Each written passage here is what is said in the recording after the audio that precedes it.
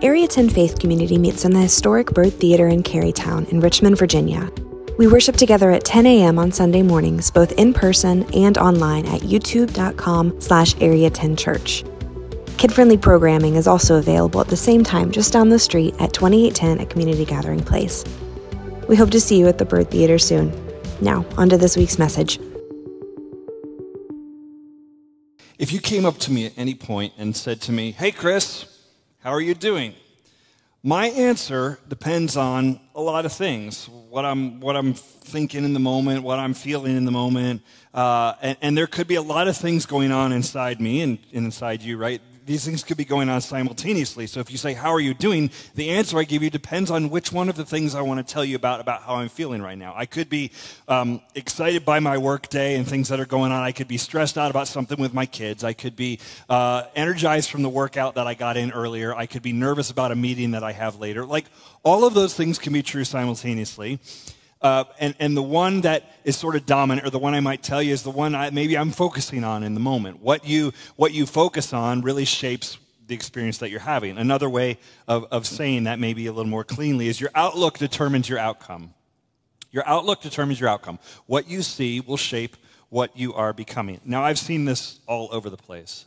I got off, I was on social media, I was on Twitter a few months ago and had been on there for a few years, and I closed the account and got off of Twitter. And I had a friend tell me that Twitter was really good. They explained it this way. He said, Twitter's really good to tell you what to think about. Not necessarily what you should be thinking about the thing, but rather what you should just think about. Like, it puts things in your head. Hey, focus on this. Now think about this. Hey, focus on this. This has come up in your feed. Everyone's thinking about and caring about this. You should care about that too. And I noticed that being the case. It didn't necessarily tell me what to think about things, but it told me what to think about. And so once I got in that mindset, I was thinking about all those things. And now that I'm off of it, I don't know what to think about anymore. Without it telling me, I don't know what's going on. I don't know who's flaming who about what thing that they're upset about. And I think my anxiety level has gone down a little bit. But what you think about shapes who you're becoming. What you're looking at, what you notice. You see this all the time when people want to get in the best shape of their lives. They'll get a photo of someone that they want to look like, and they'll look at that photo as an inspiration. Oh, I want to look like this guy. I want to look like this girl eventually, right? They do that. We all do that. If you want to be a great ball player, you find someone who's a great ball player, and you look at that picture, like, I want to become like that. What we see shapes who we are becoming, and we probably do that in a lot of different ways. I'm not saying people who look at photos of Bill Gates become rich. I don't think that works. But I do think that if that's what we're looking at and if that's what we're assessing over, it does shape us. People who are looking at health tend to become healthy. People who are looking at money making tend to make money. People who are looking at different kinds of success tend to become more successful. Our outlook will determine our outcome. And so if that is the case, it's probably important to check in on what are we actually looking at in the world. Like, what do we spend our time, energy focusing on, looking at?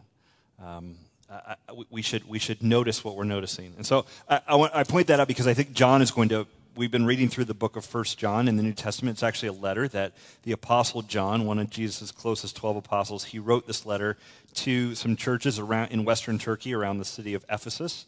And he writes this letter, and as we jump into the beginning of chapter 3 here, he's going to tell people to see something, to look very closely at something, because your outlook determines your outcome. What you're looking at is going to shape who you are becoming, and he wants to point us to this very foundational truth. I want to pick it up where we ended last week, 1 John chapter 2, verse 28, and I want to read into the beginning of chapter 3. We'll put it up on the screen. And now, little children, abide in him, so that when he appears, we may have confidence and not shrink from him in shame at his coming. If you know that he is righteous, you may be sure that everyone who practices righteousness has been born of him. And he says this, verse 1, see what kind of love the Father has given to us, that we should be called children of God, and so we are. The reason why the world does not know us is that it did not know him.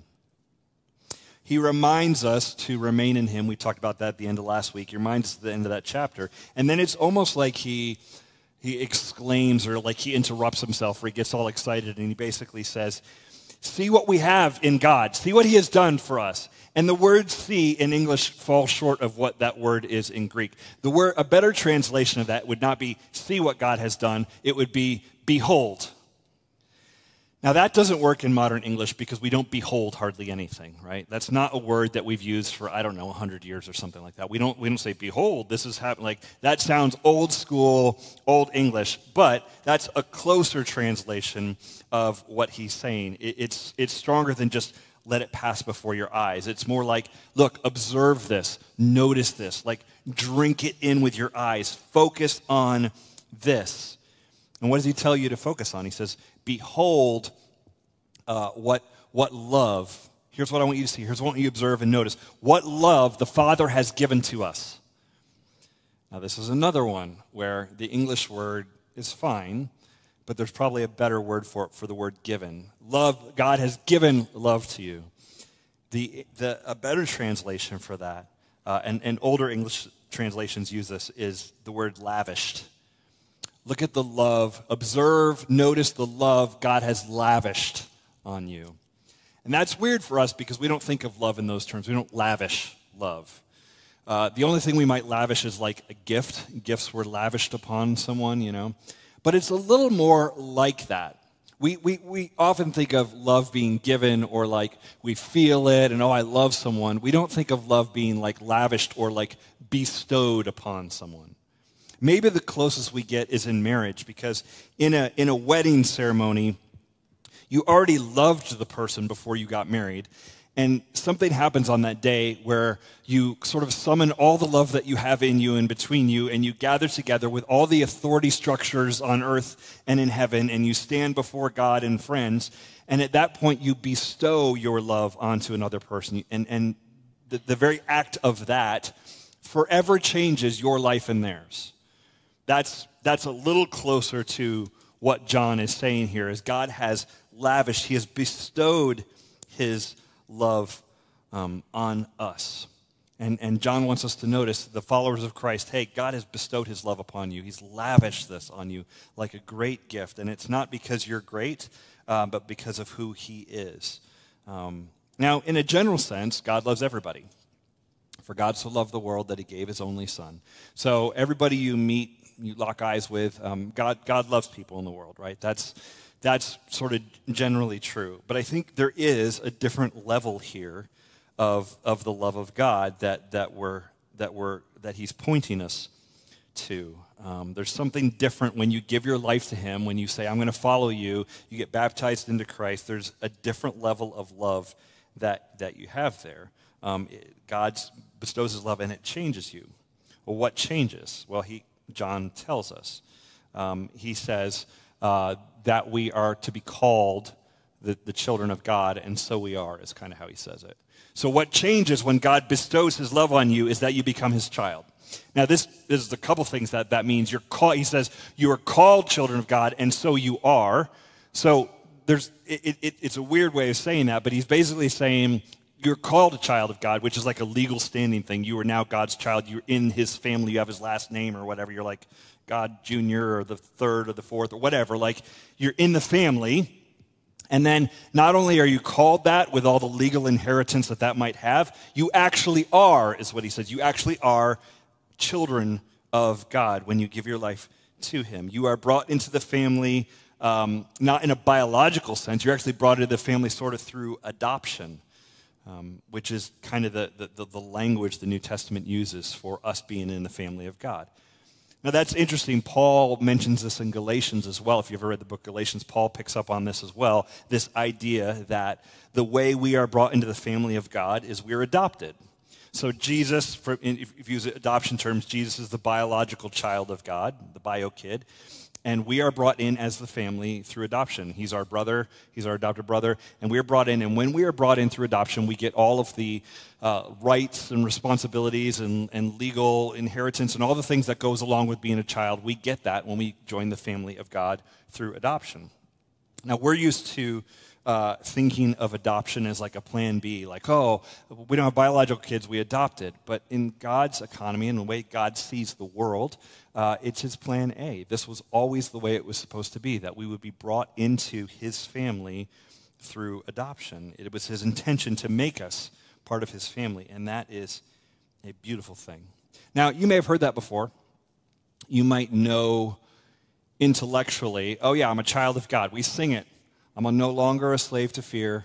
I am a child of God, right? It's a song, a worship song that we sing here. We sing that, we go, yeah, that's true. I'm God's child, cool. But even though we know that intellectually, I'm not sure we know that always in our hearts. And I think this is why John's emphasizing it. It's like, no, you need to really understand this, that you are God's child. So a lot of us, we sort of know about God, but we don't really know him in our hearts. Like, it's easy to know facts about God. God created the world in 6 days. God had a son named Jesus. God, one time back in ancient Egypt, he parted the Red Sea or whatever. Like, we can know some facts about God, but that's very different than knowing him with more firsthand experience. Like, I know about Wrigley Field. I watched Cubs games growing up on TV. I have seen the field. I have seen that way out there past the outfield, there's like a street that sometimes the balls go on, and I kind of have a sense of what the grass looks like, and I know there's ivy growing up the walls of Wrigley Field. It is a thing in sports. Like, Wrigley Field is just awesome. I don't have first-hand experience. I don't really know it. I know about it.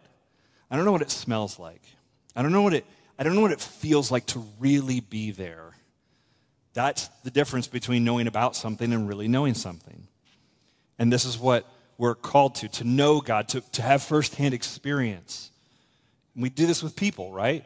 If you're married, you know your spouse. You know them in a way no one else knows them. People may know their height or their hair color, their eye color, and they know some facts about that person, but you know them in a firsthand way. Ins and outs and all the different sides of a person. Like, you get them, you know their heart, you understand them. It is a very different thing. It's not just head knowledge, it's heart knowledge, and it's firsthand experience. And this is what we're called, and what John wants us to have is to know God, to be his children, to be in the family, which is a firsthand experience of something. This is what we're supposed to have. Now, my guess is that firsthand experience of God is not something many of us would say we have. Maybe for you felt like, I've gone through religious motions.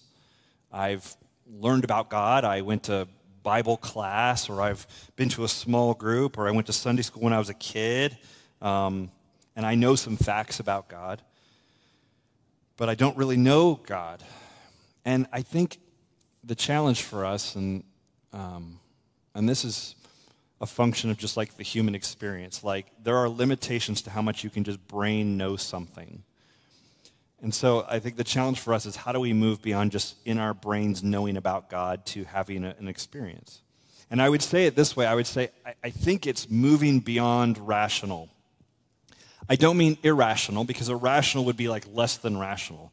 I'm saying something beyond rational in our experience of God. Like, rationally, can I understand what God's doing as much as my finite brain can? Yeah, I can kind of see how he's at work, and I can kind of understand who this creator of the universe, even though I'm finite and embodied and limited in time and history and whatever, even though that's me, I'm very limited, I can kind of understand this infinite creator being. I can kind of get that, but it's got to move beyond just thought. It moves beyond the rational into something that overflows into the whole body, that we experience him. It's not, God doesn't become something we just think about. It's something he becomes something we kind of are about, not just something we think about. I know that's odd, but I think this is when John says, behold, look what God has done. He's made us his children. I think this is what he's trying to get us at, is there's something deep going on here. There's something profound and great in the world that has actually happened. He says, behold, notice this. Let it overwhelm you. This is who God has made you to be, not his servant, not his employee, not his coworker. You are not God's middle manager. You're his child. You are actually family with God. It's a big deal. And I think there's two implications of this. Let me read you the next two verses and then we're done. Beloved, we are God's children now, and what we will be has not yet appeared. But we know that when he appears, we shall be like him, because we shall see him as he is. And everyone who thus hopes in him purifies himself as he is pure. Beloved, we are God's children now. And he's talking about there's this future transformation, that Jesus will appear again. And when he does, we will be fully transformed. Now, there is a purification process. A lot of the New Testament, the term is sanctification. We talk about it, that the Holy Spirit lives inside of us and he's changing us from the inside out. There's this process over time. We are becoming more like Jesus. And John promises that one day we're going to see him face to face and the ultimate transformation will take place. But I would also argue this. Number one, being God's child has the power to change us. Being God's child, being in that family has transformative power. This is true of all families. The family you grew up in, your family of origin, changed you and shaped you to be who you are today. Right? Don't you, as much as you don't like to admit, don't you kind of have a sense of humor like those people that you came from? Don't you kind of have an outlook like those people that you came from? Like, for good or bad, whatever, it's real. And if you don't think you do, get married, and you will find out very quickly that you are like a different group of people, and your people are not like their people, right? You're going to come in with like, well, I mean, this is just the way we do it. And your spouse is going to be like, what? You do what? Why would you do that? You monster with the toilet paper. Like, who do you think you are? And it's like, well, this is just what we do. And we think everybody does this, and we think it's just the way it is. What is that? That is, you have been shaped by your family. Sometimes it's good, sometimes it's bad, but it definitely happens. We are all shaped by our family of origin, right? And John says, you are God's child. Therefore, that also shapes you. You are born again, is the language of the New Testament. You are born again into a new family. You are now in God's family, and that will further shape you and influence you. You carry the name of Christ. You are a Christian. If you're born again in Christ, you're a Christian. You carry this name with you. Just like your parents gave you a name and their DNA lives in you, in a similar way, you are born again in this new family and God's Holy Spirit lives in you and it changes you. Now, becoming like your family of origin happens, it feels like it happens almost accidentally. How many of you ever said something and you sound like your mother? You know what? Is she in the room? Sorry. It's great when we sound like our mothers, if you're in the room, just want you to know. Or you don't try to make a dad joke that your dad made, but one day your 5-year-old looks at you and then you say something and you're like laughing and they're looking at you like you're weird and you're like, I just made a dad joke like my dad used to do. Like, I can't, what happened here? Like, you don't try to do that. It just comes out of you like some epigenetic thing in your soul. And it comes out and you are like them. So becoming like your family of origin happens almost accidentally, it seems like. But becoming like God's child and becoming like his family, that's different. There's an intentionality with that. So if we are going to become like the new family that we're in, we have to become like God, to become like Jesus, to grow into his likeness. Yes, the Spirit's going to do his work, but we need to listen to him and actually read his words and understand what he's saying. And Jesus doesn't teach us things so that we'll know them. He teaches them so we will obey them. So we have to read his words and then start following them and going, this is what it means to be in God's family. I am his child now. This is my new identity. And over time, as we do this, it will change us. Following him, worshiping him, praying to him, reading his words, this actually literally changes your brain chemistry when we pray, when we do these things. It'll change what you value. It'll change how you prioritize money, where your focus is, what you're looking at.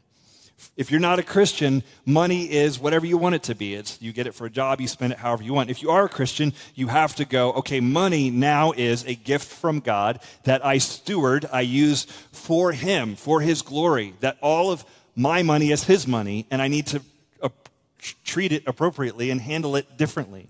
If you're not a Christian, work could be, hey, I'm going to do a job so that I get paid so I can do my thing and I'm going to build a company or whatever. If you are a Christian, you can do those things also, but you also think in terms of work is given to me by God for the flourishing of humanity. And it is good that I have a job. It is good that I work. And it is good that I build something out of the world that God has created. And so we see our work with that sort of divine purpose. These are different ways that we think and believe and act when we are part of the family of God.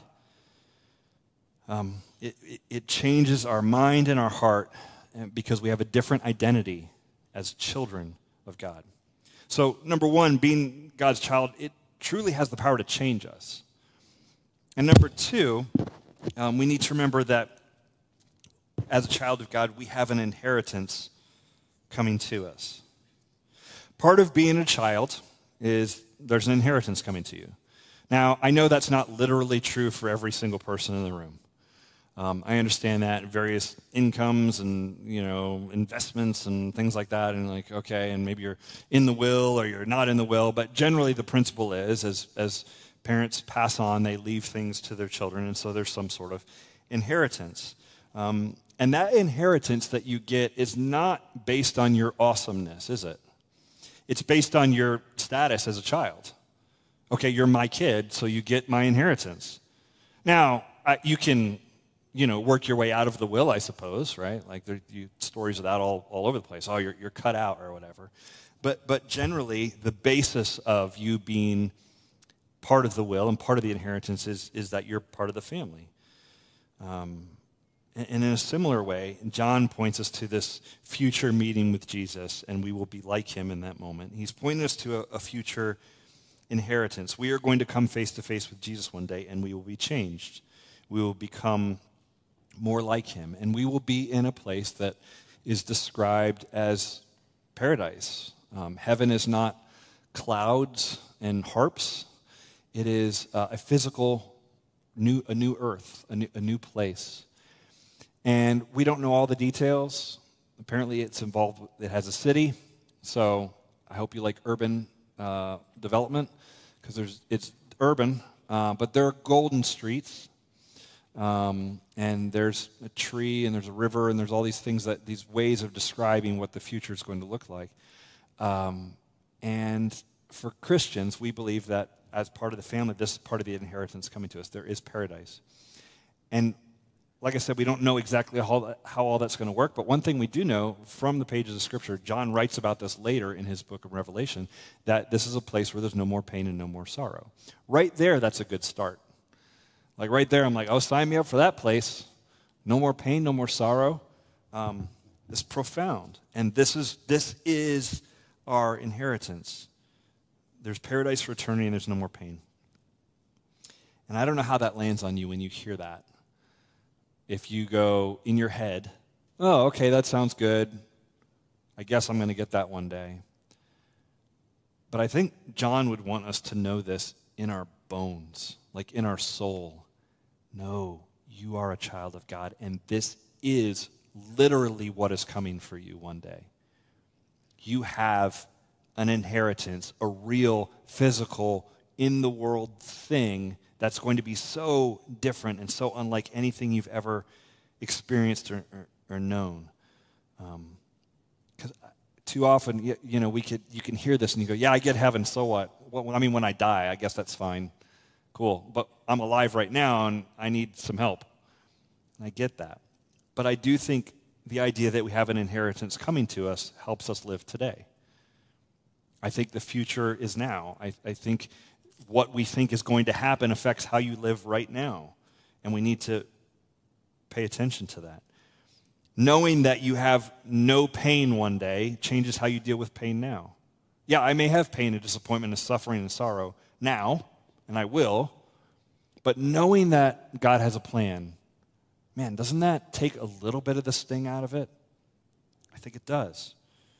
Knowing that when my family of origin disappoints me, and there's pain and there's hurt, I have a new family. I have the family of God, and that I'm his follower, and I have a new name, and I'm born again and adopted into this new family. Knowing that changes how I relate to my family now.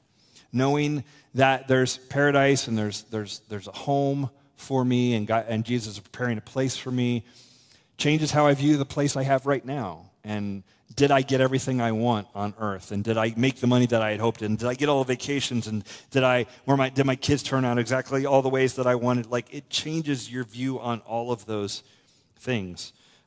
Things don't have to turn out the way I want when I have this inheritance. I will be disappointed. You're going to be disappointed. There's going to be pain. There is going to be sorrow. But it doesn't have to be devastating. This can psychologically change us when we really understand and know in our hearts that we have an inheritance coming to us as a child of God.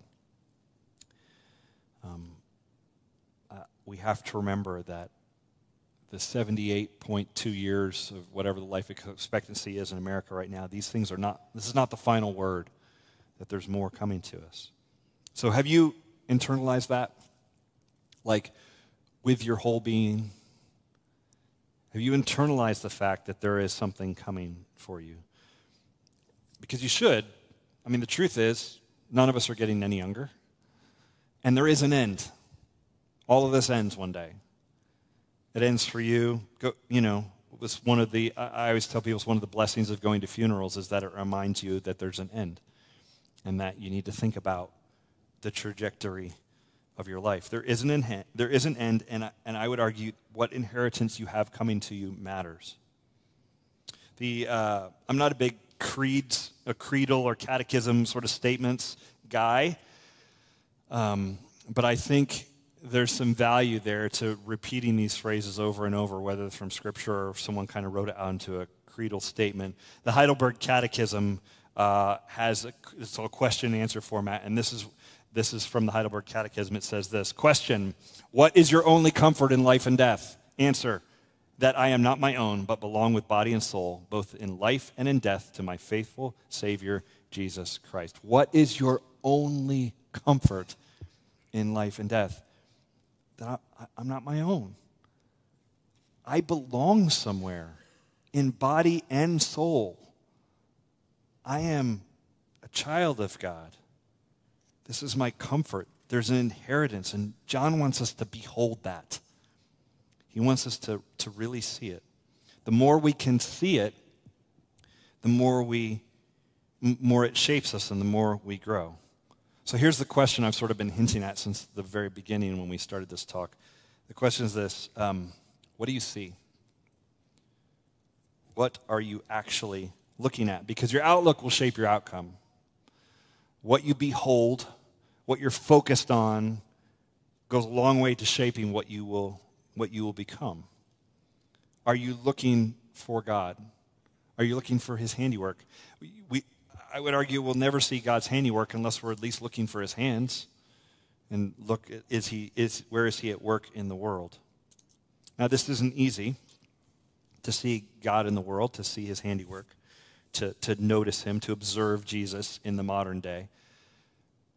But I think there's two ways we can do it, and I'll give you these two really quick. Number one is I think you see Jesus in the Gospels. When you read Matthew, Mark, Luke, and John, and you read His words, and you obey His words, and you see His actions, this is you seeing Jesus. How did Jesus show up in everyday life? Because I'm living everyday life over here. I'm not living in the Bible. I'm living everyday life. How did Jesus show up in a village, in a farming community, or walking down the street, or when He was interrupted by people? How did Jesus show up, and can I emulate that as his sibling, or in the family, as a child in that family? How do I observe Him? What do I see Him doing? Notice it, read it, obey His words. That's one way to keep your eyes on Him, is to actually look at what He did and said. And then secondly, I would say you can see Jesus in other people. See Him in the examples of other people that are in the community. The Apostle Paul writes about this in 1 Corinthians 11. He says, follow my example as I follow Christ. And Paul was a good leader and a man of integrity and character and all that. And he's standing there saying, hey, I want you to know Jesus and follow Him and with your whole heart and all of that. But he's saying, also, just like walk with me as I'm walking with Him. Like I'm chasing after Jesus, you come with me, follow after me, and we will chase after Him together.